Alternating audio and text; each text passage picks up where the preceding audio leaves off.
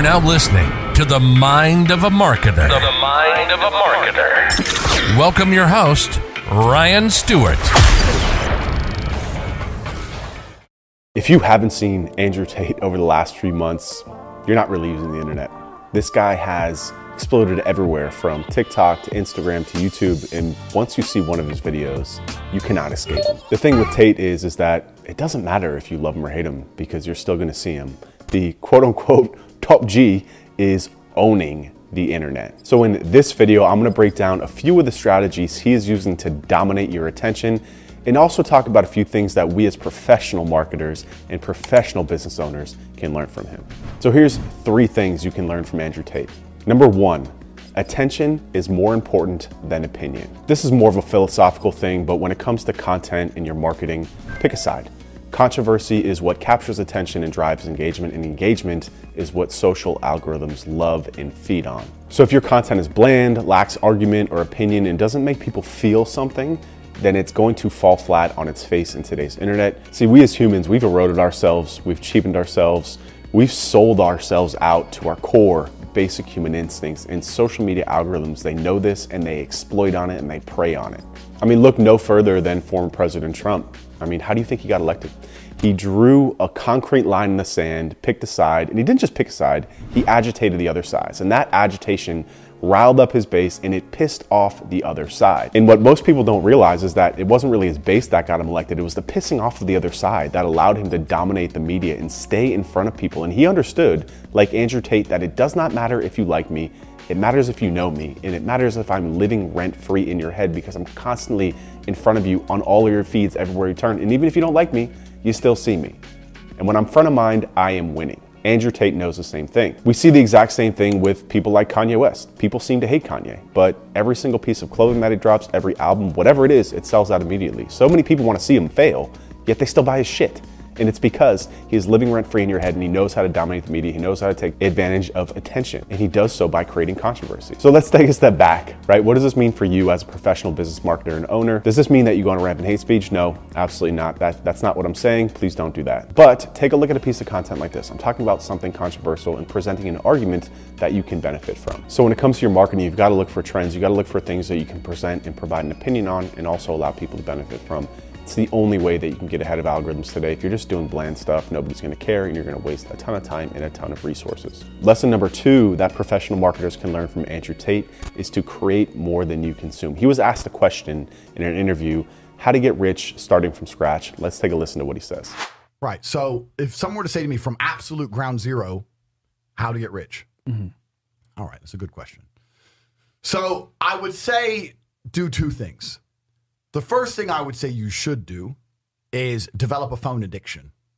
And you should develop a phone addiction, but you should refuse to consume content and only create content. Genius. So it doesn't, I will say right here, right now, I have a genuine phone addiction. Me too. 9-10 hours a day screen time. Me too. I live on my phone. I'm on my phone. That's where the money is, that's where the pussy is. Facts. So where else am I going to be, right? I'm on my phone. You see me, I'm always just on my phone, right? I have a phone addiction. But I'm not consuming a bunch of crap, right? I'm producing on my Twitter account. I'm constantly tweeting. Doesn't matter if it's just tweets. Doesn't matter if it's TikToks. Doesn't matter if it's YouTube videos. Produce. Yep. If you spend all those waking hours producing, eventually people will pay attention to you. Yes. And we live in an attention economy. Yep. And again, love or hate the dude, I actually think he's spot on here.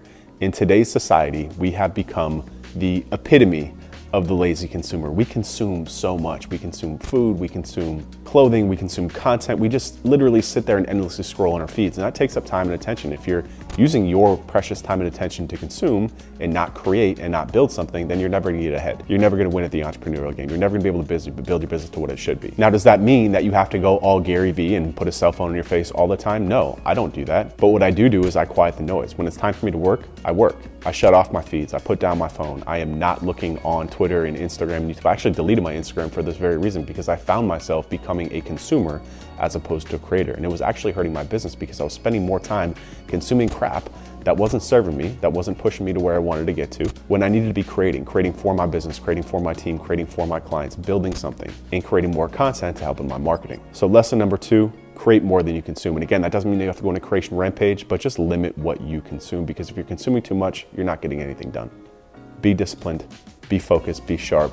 Stop being such a damn consumer. Lesson number 3 that marketers and business owners can learn from Andrew Tate is to get others to do the work for you. The craziest thing about Andrew Tate is that he is everywhere, on TikTok, on YouTube, and he doesn't own social media accounts. Let me repeat that. He does not own a TikTok account, and he has literally taken over TikTok. What he's done is actually quite genius. He set up an affiliate program for his online mastermind, whatever it is. He's got some other business interests as well, but he's really exploded through this strategy.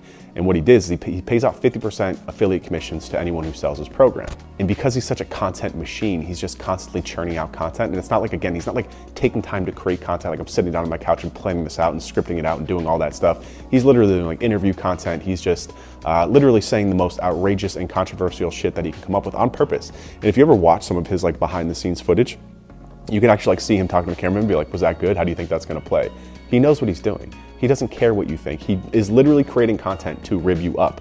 And then what happens is that content gets cut up and it gets distributed by these affiliate companies. So if you look at where, like if you're on YouTube and you get served one of Andrew Tate's shorts or one of his videos, look at the account. It's not an Andrew Tate account, it's like Tate Clips, or it's like Best of Tate, stuff like that. Those are all created by individuals, or literally just taking his content, cutting it up, repurposing, changing the speed so it doesn't trigger the algorithm as duplicate content, and they're just pushing it out. And because it's so controversial, because it ribs people the wrong way, and all sorts of things, it's going viral. So these kids, these affiliates are literally just taking content that's not even theirs, cutting it up, repurposing it, creating accounts, and pushing it out, and it's going viral on its own. And it's all controlled by this concept of Andrew Tate, that he's gonna say things that agitate people, he's gonna say things that are gonna dominate the algorithm, and he's gonna stay in front of you, and it's gonna attract people into his ecosystem and ultimately buy his stuff. So we created an offer, a program that's, I forget what it's called. It's like Entrepreneurs Hustlers University or something like that, where it just teaches people how to build online businesses in today's internet. And that's what he sells. And he just literally is now a content machine where he sits, somebody has a cell phone on him all the time, and he's just saying outrageous, outlandish shit. And he's just gotten to a whole nother level of, I don't know if popularity is the right word, but virality, just getting in front of people. And now all these affiliates are crushing it because they're just literally taking and copying and pasting his stuff. So, you know, I relate this back to being a business owner and entrepreneur, in that you can't do everything for yourself, and that trying to sit here and create all this content and spread it out, like, you know, even for myself, I spend a lot of time creating content, but I hit a roadblock with distribution channels. I hit a roadblock with how many people can see it. He has thought way outside of the box, and pretty geniusly, in fact, in terms of how he can get his content, his messaging in front of other people, and he's leveraging others to do it. So those are 3 things that, love them or hate them, you can learn from Andrew Tate. Number 1 is to really stop caring what other people think. Put a little controversy into your content, put a little thought and opinion into it, and pick a side.